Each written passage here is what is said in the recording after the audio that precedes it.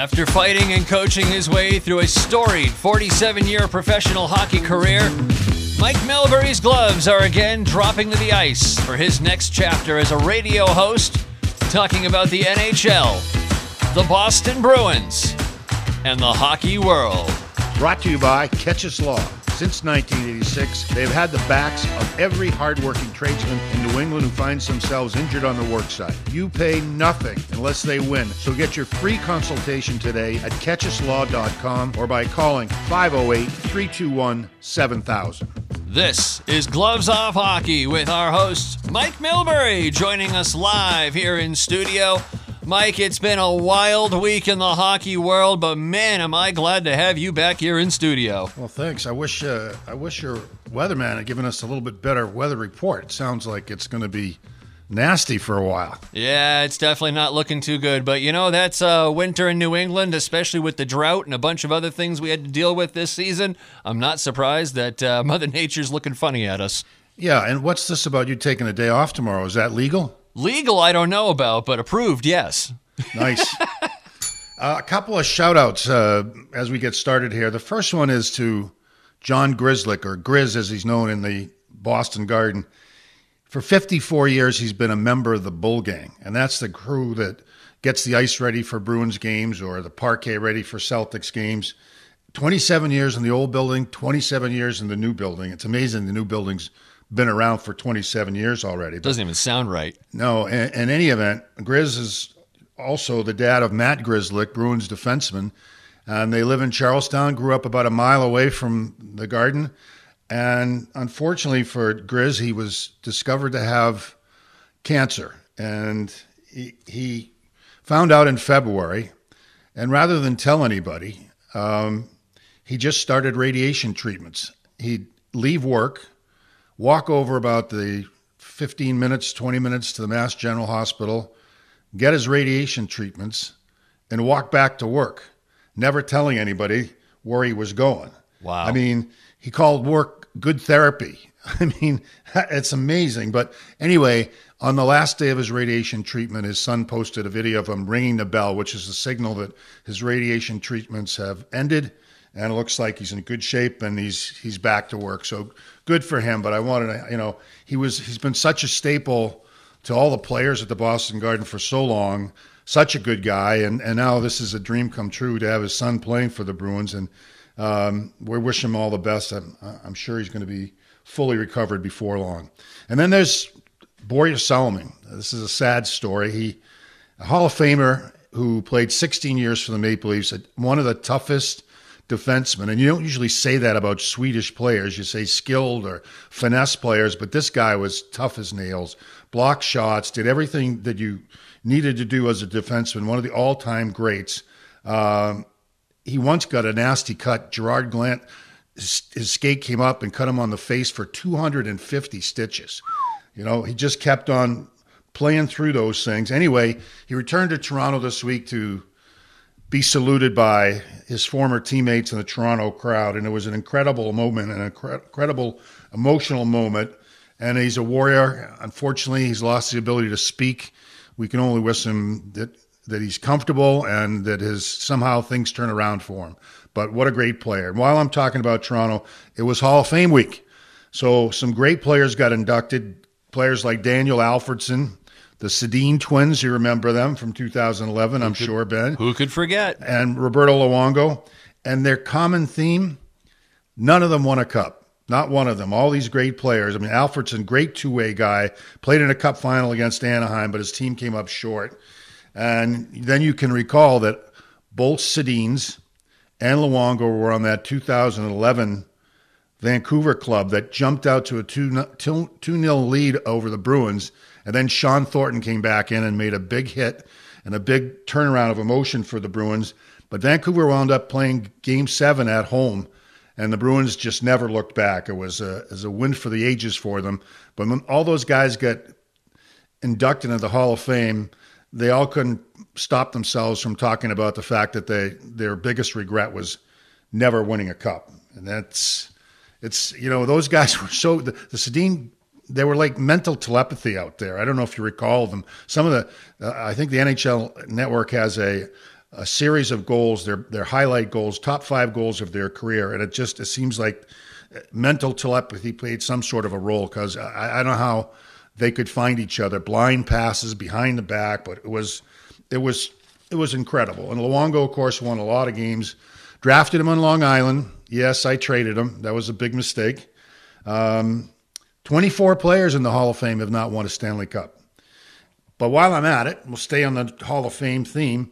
It was the 50th anniversary of the 72 summit between Team Canada and Russia. And I know it's before your date of birth, Ben, but this was the first time professional players could play in international play. And the Russians took a real risk, not knowing whether they could match up to them, but they had enough people there thinking they could get it done.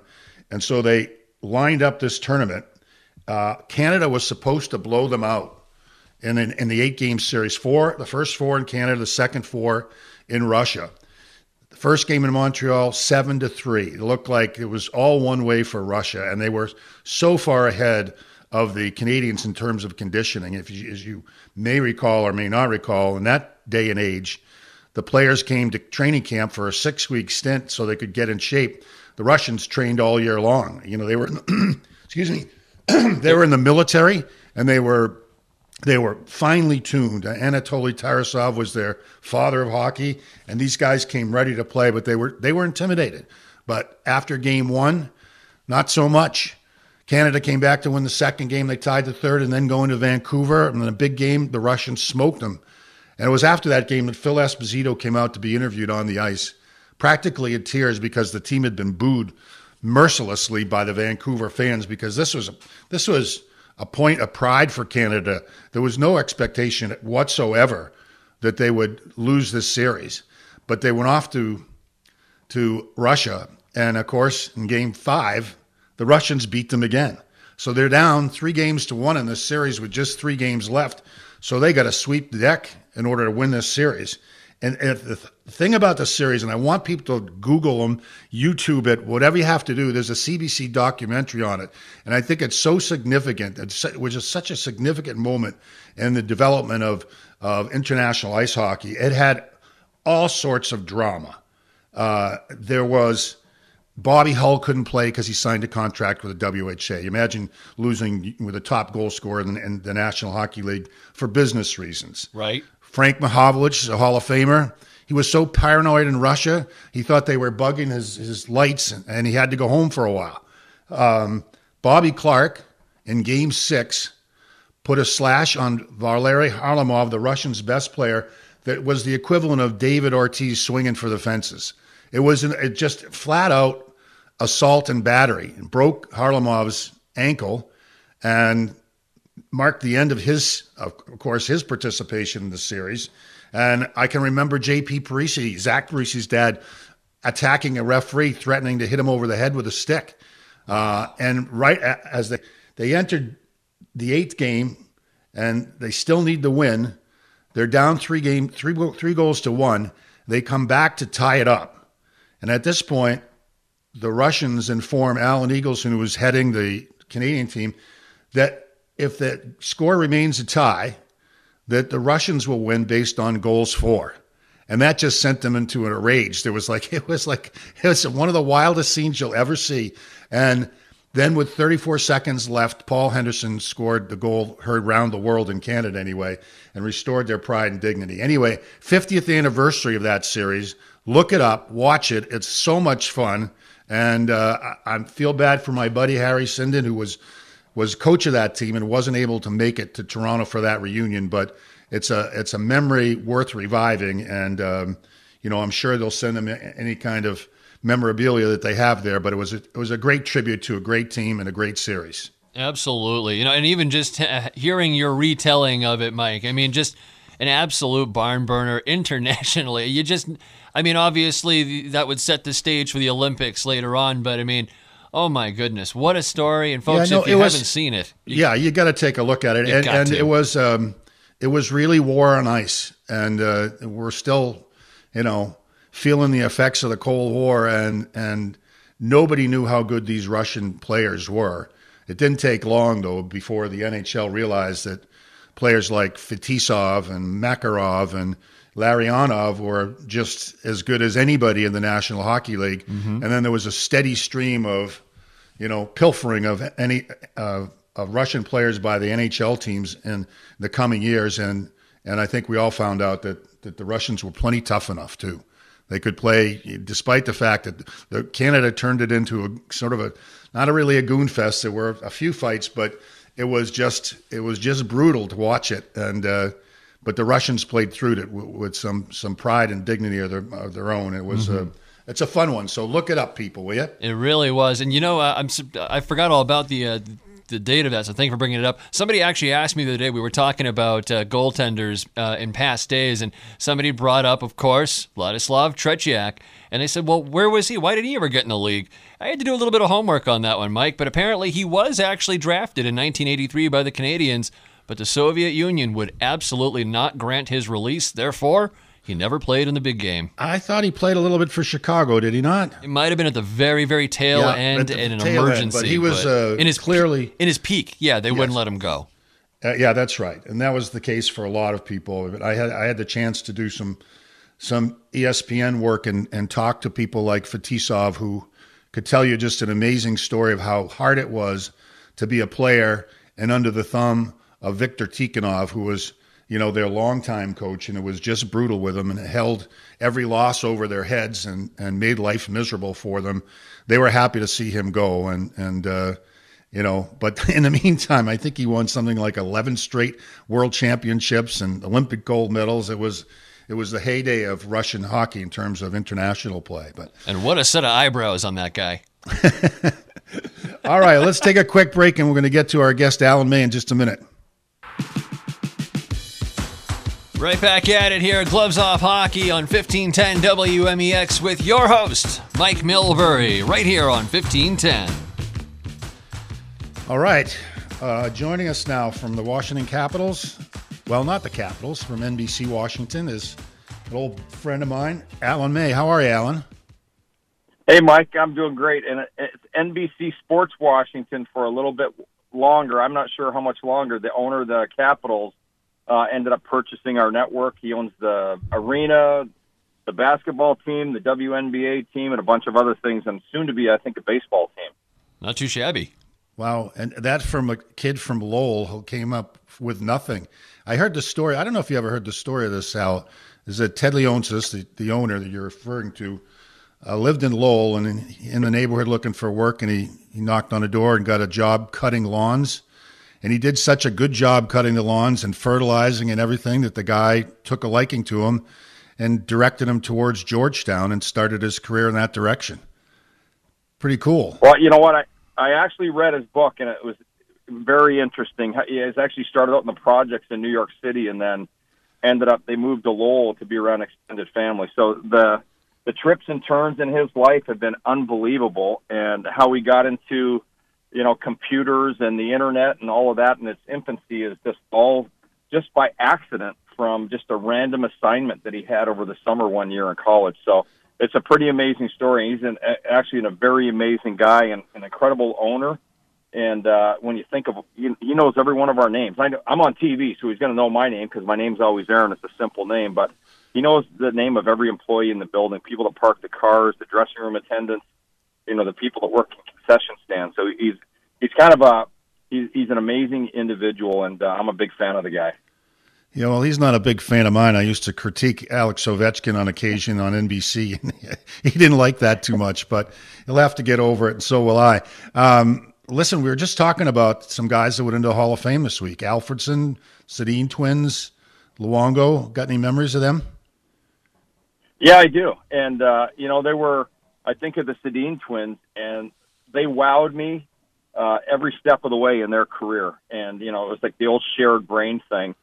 And it was absolutely amazing to watch them play and do the cycle down in the offensive zone and how they moved the puck through the neutral zone. And whoever was lucky enough to play with them just had to have their stick on the ice at all the time because they were going to get a great scoring opportunity. And I watched their first game of their career, and I watched their very last games.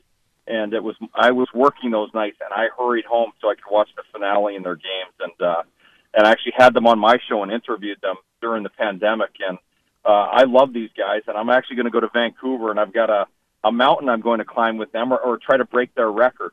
And they're pretty cool guys, and I was so happy to see them get into the Hall of Fame. You know, we were just talking about it. None of those guys won a cup. I mean, they went to the Game 7 against the Bruins in 11, the Twins and Luongo and Alfredson went to a Stanley Cup final, but none of them broke through to grab the brass ring, and they all talked about it in their Hall of Fame time. Well, you know what? You didn't win one, and I didn't win one. And, you know, it doesn't diminish anyone's career. And I think at the end of the day, you know, I've always asked people, like, you want to win that. That's your ultimate goal as a player, and it's all part of it. But, you know, I ask people a lot of times, and usually reporters and guys like that. And I go, hey, what would you take? Would you take a 3-year career in the NHL, the NBA, the NFL, and you win 3 rings right off the bat? You make the rookie minimum or whatever the rookie salary is, or would you rather be the guy that played for 20 years, made the league average every year after your first 3 years, and you didn't win a cup? And when I think of it, you know, you can buy a lot of championship rings on eBay and Amazon and places like that of players who are desolate and, you know, on hard times, and, you know, it's a distant memory to those players. But, you know, I don't think it diminishes the career of those players. I thought they put their best foot forward. I think anyone that ever played with the Sedins would be proud to be their teammate and say that they gave their all to win every night. And there's a magic potion you have to be a part of to win a Stanley Cup. And you have to have everyone. It's got to be the right GM, coaching staff, and all of your players. And then you have to have a lot of luck, and you've got to be injury-free. And it's all got to come together at the right time. And I was fortunate enough in my career, when you traded me years ago, to be around the Edmonton Oilers when they beat your Boston Bruins. That was Harry, not me. Okay, when Terry was still the coach, and when you look inside the dressing room of the Oilers, there was definitely a completely different magic potion than on the Bruins side, because if you did a draft and you put all those players together and you were going, okay, I can pick a player from either the Bruins or the Oilers, you know, you pick, you know, Wayne Gretzky would go first, and then you go to the Boston side, you'd have to pick between Borky or Cam Neely at that time, and then you'd go Oiler, all the way down the lineup pretty much. And so you look at it, you have to have a special ingredient. You guys had a special ingredient a few times with the Bruins where you had really good teams and everything, but not quite enough. And then injuries, they just popped their head up. And I think when you were coaching, you beat my team, and we lost going into the round in the third round. You guys went on the finals to lose the Oilers in 90. Was we lost our best goal scorer in Dino Ciccarelli with a knee injury and our best offensive defenseman in Kevin Hatcher with a knee injury, and that basically blew us out of the water because we were too blue-collar, and we didn't have, I think, the high-end players like you guys had. We didn't have a Ray Bourque all of a sudden, and we didn't have a Cam Neely. So I just think you have to be so lucky to get there, and when you talk about those players, not everyone can win it, but I don't think it diminishes your career by not winning it, because there's a lot of guys that are extra players that win it. You'd swear they think they should be in the Hall of Fame, but it's tough to get there, and I'm happy for everyone that gets to do it, and I don't think we should think any less of players that don't ever make it and win the championships in their careers. Yeah, well, I had a couple guys that come to mind. Brad Park and John Rattel never won it, and their career certainly is not diminished by not having a ring on the finger. They were just so much fun to play against. And you talked about injuries in 90, that the game we clinched against you was Game 4, and Bob Beers now does the radio for the Bruins, got hurt. That was a huge loss for us. And then in Game 2 of the series against the Oilers, Mark Messier gets so ticked off at Dave Poulin checking him that he cross-checked him to the ice, cross-checked him again, and Poulin wrecked his knee, and that was the end of our chances. So a lot of factors go into it, but a lot of factors. Oh yeah, and the injury factor is so huge. But you know, one of the things that Mark Messier created his own destiny for the Oilers in that playoff series by throwing those cross-checks, because that's how the game was played back then. And I guarantee he'd probably deny it now, but back then he wanted to probably eliminate him from the playoffs. And that was the type of person Mark was as a player. He was vicious, but it's you have to be so lucky to get through the playoffs without having major and catastrophic injuries. Yeah, he was something else. And, you know, I've had conversations with guys like Keith Jones about who would I pick? Who would I pick top 3 forwards? And I usually say Lemieux. And then people come to me and say who would be next, and obviously there would be Gretzky, right? But I say no, I'd take Messier, because if he played Messier against Gretzky, he'd beat the snot out of him and beat him into submission. What do you think? Well, I'm with you, but I would go 100% against you on the Lemieux over Gretzky, and I'd go Gretzky and Messier because I grew up watching that, and I got to be in the dressing room with those guys as an extra player, and just to see how they carried themselves. And, you know, seriously, as a kid from Edmonton and growing up there, to be in the dressing room with all your idols, it was kind of like being at a reality show before those awful things ever existed.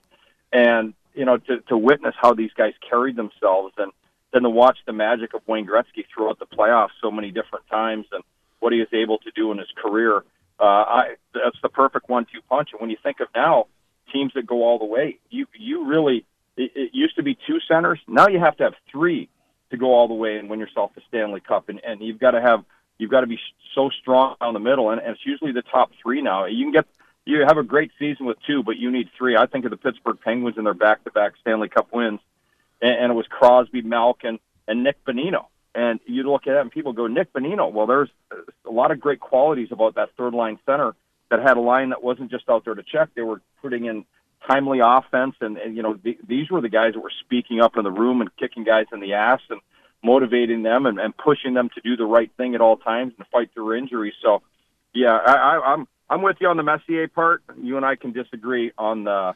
Lemieux and the Gretzky part, but you know, I'll never bet against Wayne Gretzky because you know the all-time stats don't lie. The amount of Stanley Cups and you know what, he did stay healthy, and you can't belabor. You know, you can't put anyone down for being hurt. And Mario overcame a lot, and I hated playing against him all the time because he could single-handedly kick your team in the ass and knock you out of a game. Well, that's why I say him. And I, you know, the guy had cancer, and he had major back surgery, and having played against them both, I found not that it was easy to play against Gretzky, not that it was easy to defend him.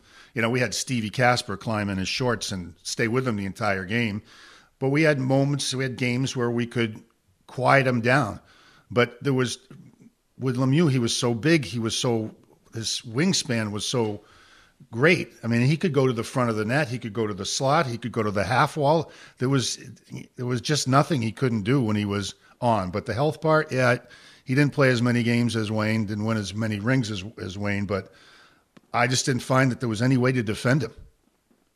Yeah, and you know what? And you think of Steve Kasper, in today's rules, he'd be the all-time penalty minute leader, and he probably would have, you know, if they had foul outs in the NHL, he would have fouled out every game because he couldn't really do anything other than hook and hold. And it wasn't just a little bit of a hold; it was like 2 arms wrapped around a player's other bicep, or you know, water skiing down the ice with the old hook. And I tell people all the time, when I went from my first year of playing pro hockey, I was in the coast before guys were making the NHL, and I got to play for you. And I said, we used to have these back-checking drills where the guy would be 2 strides in front of us. We'd chase him down, and Mike would have us skewer the guy with our stick, not through him, but we'd wrap the guy up, tie him up, and that's how you back-check back then. You put your stick through a guy, you impeded his progress, and then you rode him out to the boards, and it was all legal. And, well, it wasn't legal. The refs just didn't call anything back then. And it was, you know, that was part of the game. And that's how I think of Gretzky and Lemieux. You look at the numbers. The coaching, for the most part, wasn't that great throughout hockey back then. I think you were the first coach and one of the few coaches ever had that had details of how to do things on face-offs and different things that we had to do. And there wasn't a lot of structure with most teams. And it was about line matchups and getting your guys out there. But then the guys who created offense, they had to deal with so much more in the form of hooking and holding, being slashed, cross-checked, you name it. The things that we used to do to try to keep the better players off the scoreboard was amazing. And, you know, they'd all be penalties now. All those defensive tactics would all be penalties. But back then, we were getting a whole lot of attaboys from the coaches for doing those things. And, you know, it was Lemieux that came around and started to make a squawk about it and got lots of those rules changed so that he could open up the game a little bit in a selfish way, but in a better way in the end for the league, don't you think? You know what? I thought one of the things, I like the rule changes, and you know, I'm all into the evolution of the game. And you know, from those old videos we watch of players, people go, "Well, it was awful." I said, "No, it was hard back then. The game was different. The equipment was different. The technology was different with anything. You know, flat hockey sticks, flat blades on the ice, a flat curve, no curve whatsoever. Basically everyone had the same hockey stick, and the skates were basically floppy old leather things that were like old leather cowboy boots and no support whatsoever. It was a completely different game. But I felt they over-rotated on a lot of the rules when they came out of the lockout back when they did. And I thought they made it a lot more dangerous in the terms of, physical contact, because we used to ride players into the boards where you'd take them and angle a guy and you never left your skates. You'd try to drive the guy through the boards, but you'd be with him. So it wasn't like you were hurling him into the boards. And they basically made the rules so you had to have high-speed impact in the middle of an intersection, like two cars that ran a red light. And, I think there's just been a lot more carnage with the way the rules have changed. So, I'm not for all of the changes, for a lot of them. And I was sick of the can opener, which, defensemen did forever, where they put their stick between your legs and you couldn't go anywhere. And I thought, just call that. And, the thing with the stick slashing where you knock a guy's stick out of his hand. I remember you yelling at me when I got my stick knocked out of my hand for, not being in the game and hold on to my stick. And now that's a penalty when someone chops your stick like that. So yeah, I think my least favorite penalty in the rule book. Least favorite. Automatic slash. And the other thing, I like the puck over the glass penalty, because I remember playing against Randy Carlyle specifically, and I could, he would hook you and hold you like no one. And I don't know if that guy was ever in shape, because he looked like fat as hell out there, and he was slow, but he'd jab you and you couldn't get around him. But then anytime you got a good forecheck on his team, or you had a good puck cycle, below the goal line up the half wall, if he'd get the puck, he just turned to the boards and send it in the 30th row. And it was nonstop. He'd play the Winnipeg Jets, and they had the long commercials up in Canada when you were playing up there. And then you'd have about 40 pucks inside like Randy Carlyle. It felt like he threw a puck in the stands all the time. So I'm all for the puck over the glass penalty. And another pet peeve I have with the penalties is the 4-minute minor for a drop of blood. And the reason that bothers me is because I remember if you touched anyone's face with your stick when you and I played, there was hell to pay. No matter how hard it was, there was hell to pay. And if it was a guy like Gretz or say you touch Ray Bourque, you had to answer to everybody.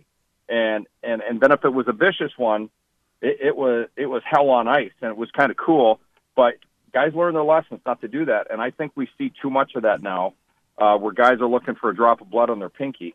And I like the old way when the guys used to rule it and say, okay, we're going to keep the sticks down. Because I don't remember the sticks in the face as much. I think before you and I played, it was a lot different with the sticks to the face. And then the game, as it evolved, it became a thing. So, a couple of pet peeves I have with the calls, but by and large, it's a super fast game. Guys are so talented. 99% of the guys are in shape. I feel like there's too many coaches if they want to improve scoring. I think you should only have one or two coaches on the bench, not 6 guys.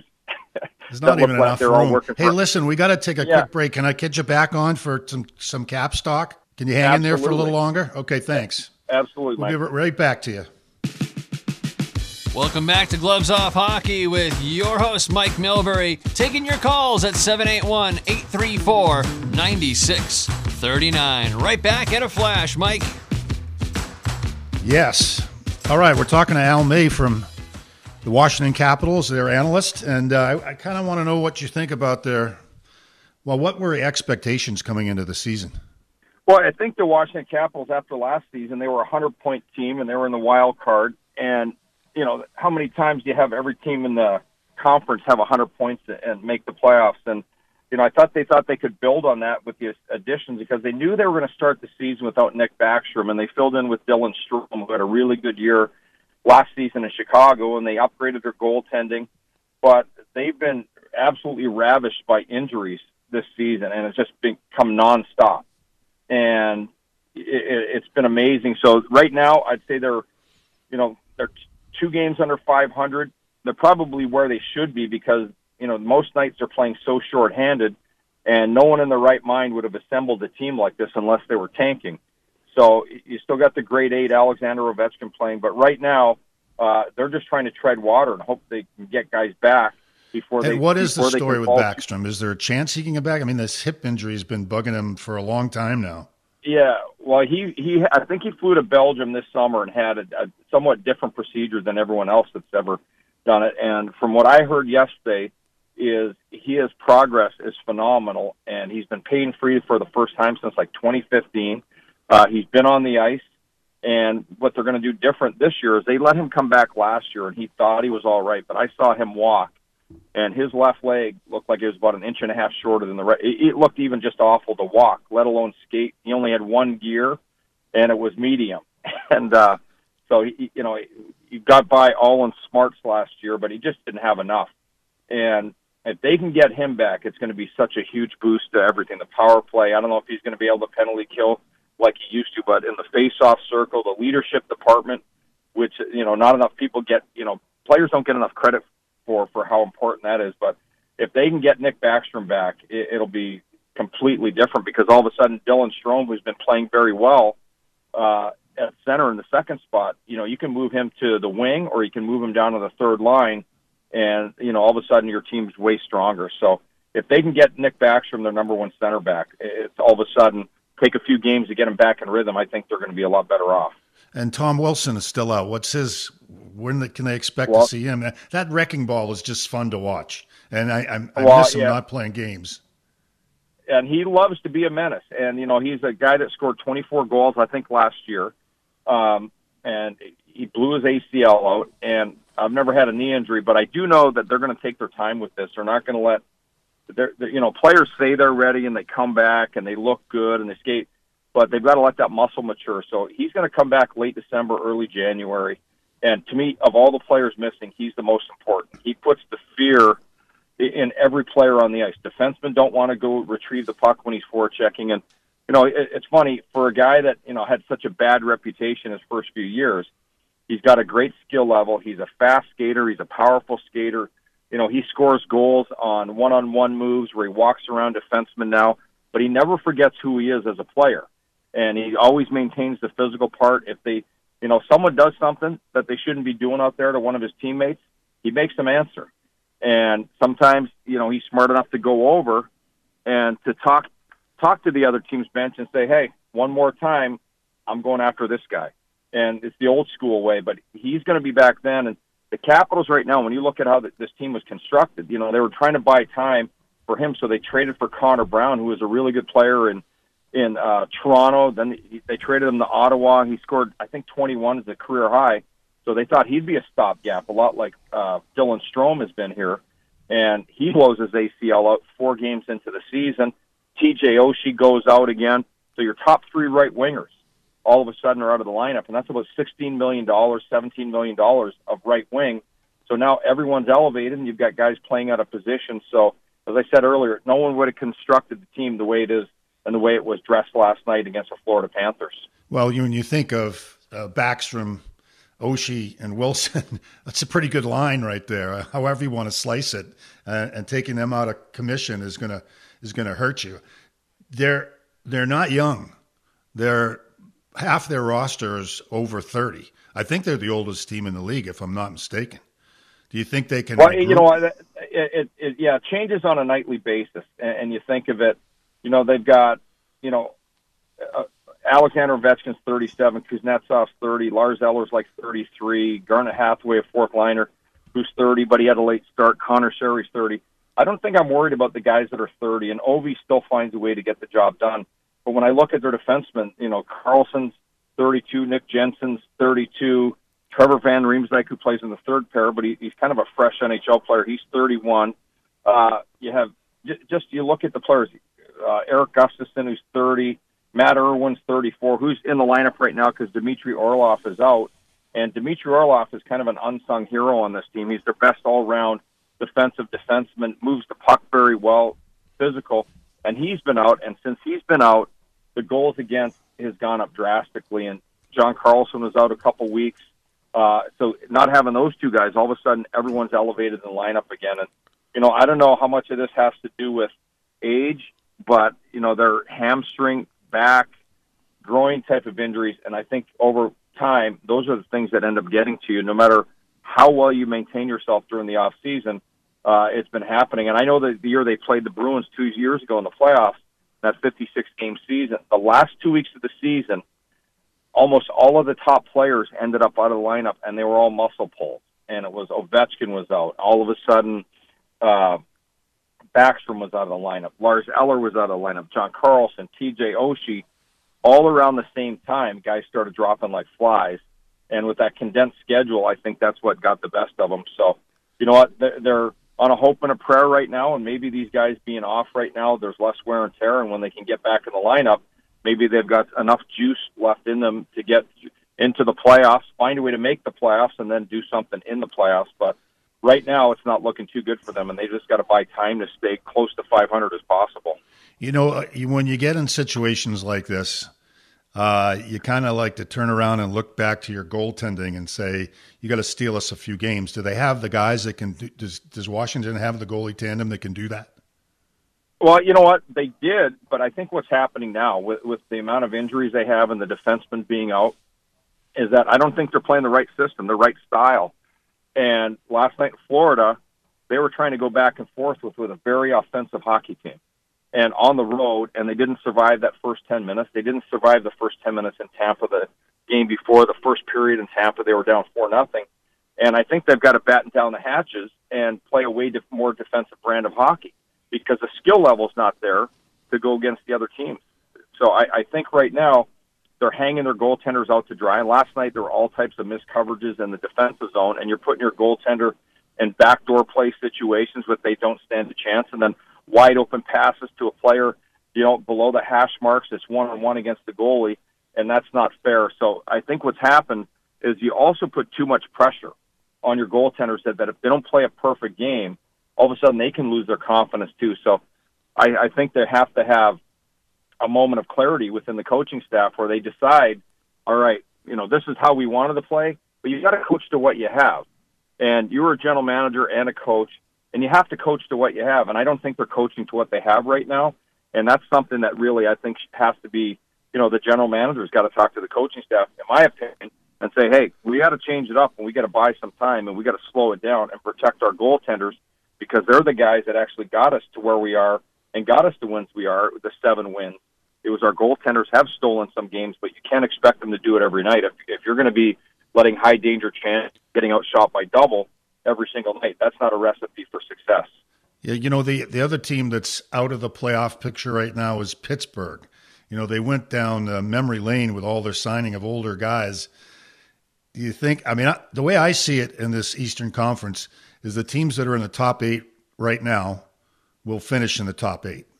I don't think Washington can make up the lost ground. I know we haven't even got to the quarter pole, but the way it looks to me that Washington was going to have a tough time getting there with, you know, when you're looking at long-term injuries like this, and there's no guarantee that Backstrom comes back at 100%. But Pittsburgh, I thought, you know, it's sort of one last time like the Bruins, and it hasn't worked. Well, when I look at the Pittsburgh Penguins, you know, I don't mind them re-signing their older players, and I guess the problem with me is I'm a loyal guy. And when you win a Stanley Cup with your superstars, you know, and it's not like they were held ransom by Malkin for his dollar amount or Letang, and they didn't sign long term, but they're still the heartbeat of that team, and they're still putting up great numbers. But I look at there's not enough in the bottom 6 for me with the Pittsburgh Penguins, and they don't have enough physical jam, and I think that's getting to them right now. And it reminded me of the team that they had before Mike Sullivan became the coach, and the year or two before that, when Mike Johnson was coaching. When I looked at it, people were all over Crosby and all over Malkin. I was like, no way, they don't have a team. They don't have the right defenseman on that team. They don't have grit in their bottom 6. They don't have straight-line players, and they've got all these little players that are kind of playing east-west that don't have enough in them. And as soon as Mike Sullivan came in there, who I think is a pretty damn good coach, they were skating in straight lines. They were shooting the puck from everywhere. They had net front presence. And right now, I don't think they have enough of those types of players. So I still expect the Penguins to be able to do something because I never count a guy like Sidney Crosby out. And Evgeny Malkin, you know, he's has to be pushed, I think. And I believe that the relationship that those guys have, and they got Jake Gensel, they still have a lot of good hockey players there, and I can see them going on a 10-game heater And I don't see the Washington Capitals today going on that with the roster that they have. So as I said, they're going to be, and I thought this coming into this season with the age of the team, is that they are going to be a last weekend of the season in or out of the playoffs, the last week.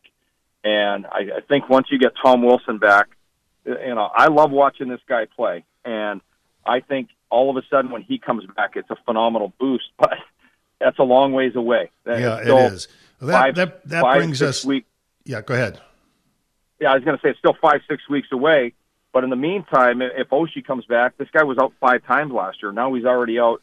So I don't know how much good hockey he has left in him. But, it's better than having some of the players they have out there if he can maintain in the lineup. And then the same Dmitry Orlov, they need to get him back on the ice because he's so critical to penalty kills and certainly 5-on-5. And right now where the Capitals are losing all their games is 5-on-5 play. One of the worst records, goals for and goals against in the National Hockey League when it comes to 5-on-5, and it's not enough. And so that's why I say they've got to play a different brand of hockey right now and slow the other teams down. But I will not write them off as long as you still have a guy like Ovi, you have John Carlson, and I still believe in the 2 goaltenders that they have, but they have to get help. And I think maybe they need a guy like you pulling the finger on a trade. And I think Brian McClellan has to go with some Mike Milbury and start deciding, okay, I got to disrupt this room and I got to get some help and see if I can find a willing trade partner to get a player that can help, give us a kick in the ass. Right. And listen, but I want to get to the Bruins for a minute. I mean, this is just startling, this record of 14-2. I mean, I never saw this coming. I mean, Krejci came back. Bergeron decided to come back. I mean, they're good players, but they're 37 and 36 now. And Lindholm had been hurt. McAvoy was out. Marchand was out.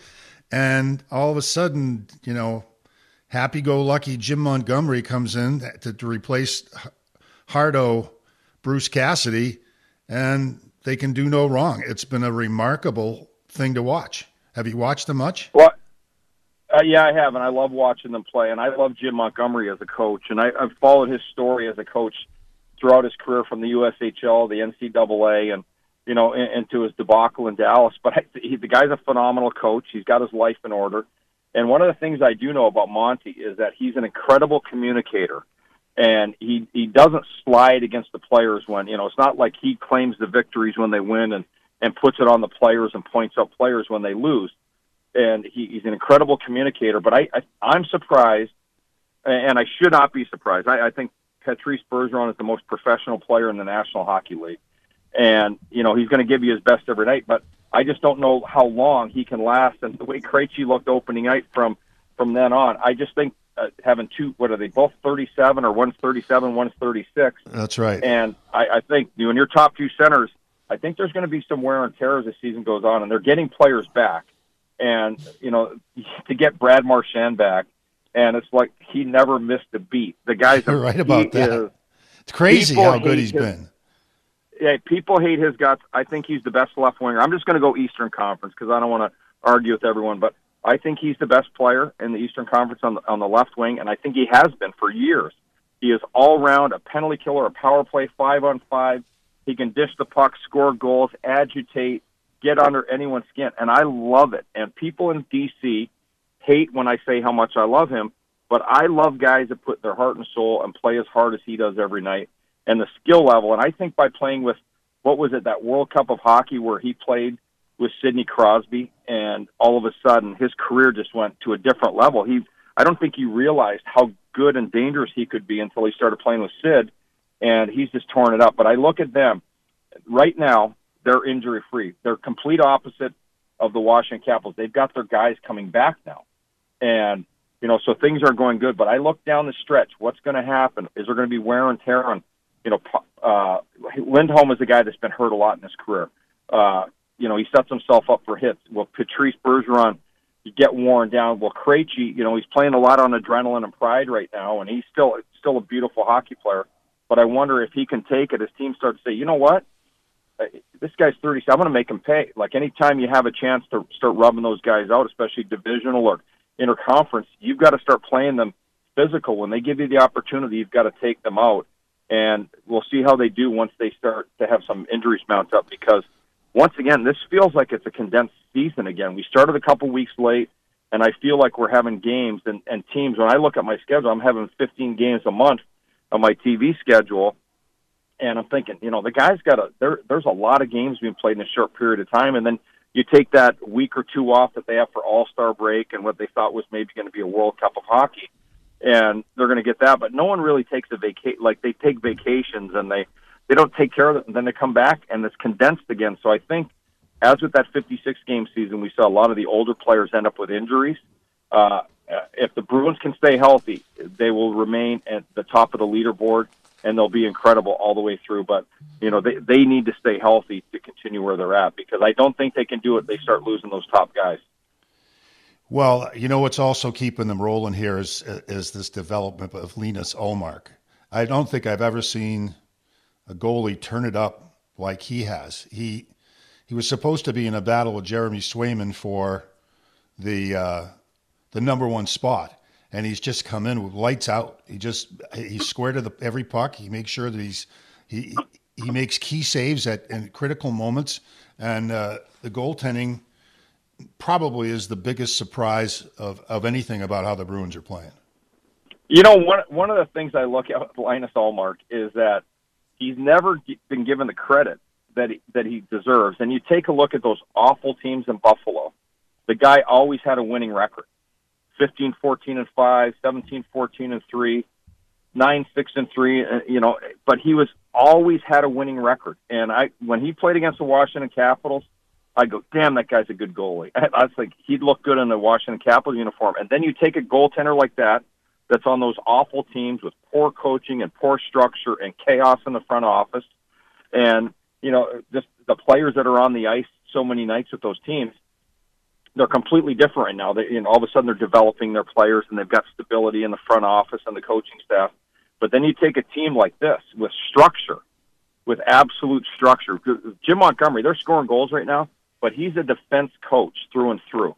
And then he's a transition coach. And you take that, the goaltender doesn't have to worry about the backdoor play. He only has to worry about the puck in front of him. And they don't break down coverage in their own zone. So I think he's finally getting the recognition he deserves by having a more solid team in front of him. So it's kind of the perfect marriage right now, is that this guy is ready to roll. And once again, you've got a coach that's not going to ever dump on his goaltenders publicly. And I think when you do things like that, your guys lose confidence, and it affects the dressing room, and it affects the player. So I just think it's perfect right now. Jim Montgomery is a perfect hire for the Boston Bruins. Well, that was the thing that I think people worried about with Bruce Cassidy. He made some critical comments publicly several times, especially early last year, and there was the sense that his communication skills were, not as good. I mean, I will listen to him in press conferences, and he was great. He answered every question. He was honest, and you just thought he was the same with the players. But there were some quarters that felt that he'd lost touch with them. And, the Jake DeBrusk thing, demanding to be traded, seemed to be symptomatic of it. I don't think that was the only thing. Well, oh, yeah, and David Krejci disappearing, and then Patrice Bergeron all of a sudden not going to come back and ready to retire. I look at that. There's so many coaches, as we get to know the inside stuff about different coaches, is that you look at, there's those guys that are great with the press. And I remember years ago in San Jose when their coach was talking about, he had an option to come back, and he said he was going to talk to his family. And Joe Thornton threw it out on Twitter. He goes, maybe he should talk to his players and see if they want him back. I just thought it was perfection because, there's coaches that are so good at the media, but at the same time, I'm like, there's another side of this, man. Like John Tortorella sucks with the media, and he hates the media, but I know John Tortorella is a guy that I absolutely love, and I think he's one of the kindest, best people that's ever been around the National Hockey League. Why does he do that? Why is he such a jerk with the media, especially when he runs to become a broadcaster when he gets fired? I don't get it. Well, why does he feel compelled? And I've met John too, and I like him as well, but I just scratch my head. Like, why do you, I don't know if he's trying to divert attention from his players or attract attention from himself. You know what? I think he's played everyone for the fool. Is that, you know what? They lost a few games in the last week, and there was no tearing down of the players. And he just made it about John's a jerk, and now you're not going on the attack of the players, and it becomes that. And I think when he started out in Tampa, they had 2 reporters, and you know how that works when you're in these southern cities, is that they're your buddies, and you can kind of manipulate the media, the story you want, and they want to have insider intel, and they want to get close to the team, and, you know, they're a small group, so you get the news to go your way. All of a sudden, you go to New York City, and there's guys that just want to attack you for the sake of attacking to get some clicks and bites. And I just felt that he kind of over-rotated there. And even as a friend of his and a guy that played for him and actually one time beat him up when he was coaching against me. Nice. I absolutely love – but the guy that I know, the person that I know, and the guy that he bends – like if his players have something going on in their personal life, he's the most supportive, incredible guy. And I think it's become a tactic where he's taking it on the chin for the players rather than attacking them. And, you know, I think he made some mistakes in Tampa his last year there because he kind of was the other way. He was kind of getting on some of the players, and I've never seen him do it since. And I just think that he's an incredible guy, incredible human, and that part I wish would be better, but at least he smiles on the bench now. And but he's one of a kind, and for people that hate his guts, if they get to know him, they'd just be mind-boggled, baffled, whatever you want to call it. They're going to think, this is the greatest, nicest, most passionate, compassionate, like this. He's an incredible. I remember my ex-wife, when she got to meet him, she goes, isn't that guy mean? I said, just wait. He had her eating out of the palm of his hand. He didn't even pay attention to me. He was just talking to her, asking her what it's like being married to me. Am I a good dad? The guy's one of a kind. What did she say? She pumped me up, and but she goes, I couldn't believe how nice he was. I said, me too. I said, I can't believe I used to be so mean when he was, when he was my coach and when he was, when coaching against me. I said, but I absolutely love this guy. And when I've only recommended a couple people for coaching jobs, and I've called him, and and he's helped me piggyback to help these guys, and he's just one of a kind. He's incredibly honest. And if he's got a problem with you or me or anyone, he'll hash it out the right way. And I love how he does it with his players. And like I said, his players absolutely love him. And, he's better off if he's not in a major media market so he can just be himself and not have to deal with too much all the time. I've also noticed that about Torts. He does a lot better when there's not that much media. Well, speaking of coaches, 10 in a row for Lindy Ruff and the New Jersey Devils. Are they for real? I still have a hard time believing it, but when I look at their mix of defensemen right now, and they've got three pretty decent right-handed defensemen. They've got these other guys on the left side that are pretty decent right now, and you look at that, they're starting to have these players come of age. We'll see as they go down the stretch, because we've seen teams go on, 10-game winning streaks and not make the playoffs. We've seen teams that have gone on 10-game losing streaks and make the playoffs. So they've got to sustain this, and right now, they've done a pretty good job of being injury-free for the most part. And once again, I think that's one of the most important things is, where are you in the injury department? And right now, they're doing a pretty good job and of staying healthy. They play fast. Lindy's teams like to play fast, but I think one of the things that happens to them, they also forget how to play defense at a portion of the season. So, as the season goes on, I think that's what I'm going to be most concerned with is, how is their all-around game? Because you have to have a counterpunch when teams figure out how to shut down your offense. How are you going to counterpunch it? And they're getting great mileage out of Bratt, Hughes, Nico Hischier, who's a phenomenal player. Dougie Hamilton gets the puck to the net. Everything's working right now, and they haven't had that many different players in the lineup. So I think right now everything's going their way, but I wouldn't be surprised if they hit a catastrophic slide at some point. And then how do they get out of it? Do they eat their own all of a sudden?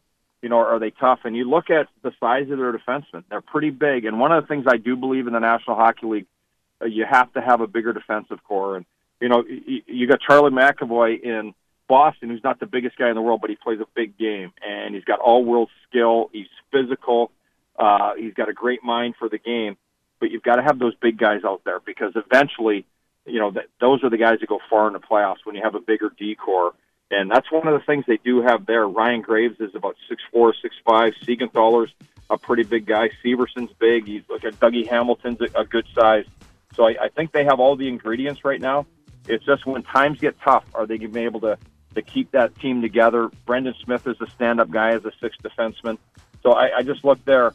They've got to stay healthy, number one thing. And I think the trade for John Marino from the Pittsburgh Penguins is huge, and it may be the reason New Jersey's at where they're at, and maybe why the Penguins are where they're at, because Marino's a pretty good right-handed defenseman. And you just look at their D core, and I felt that last few years, I looked at their D, and I go, there's no way this team can compete on a night-to-night basis and be successful with the D core that they have. Listen, we've kept you longer than I thought we would. I appreciate the time. Obviously, you know what you're talking about, and that's why Ted Leonsis has hired you as an analyst. Say hello to Ted for me, will you? I will. I'll tell him tomorrow when I see him. Thanks a million, Alan. Take care, Mike. You've been listening to Gloves Off Hockey with Mike Milbury. Live here on 1510 WMEX, being brought to you by Ketchus Law. Check them out online at ketchuslaw.com.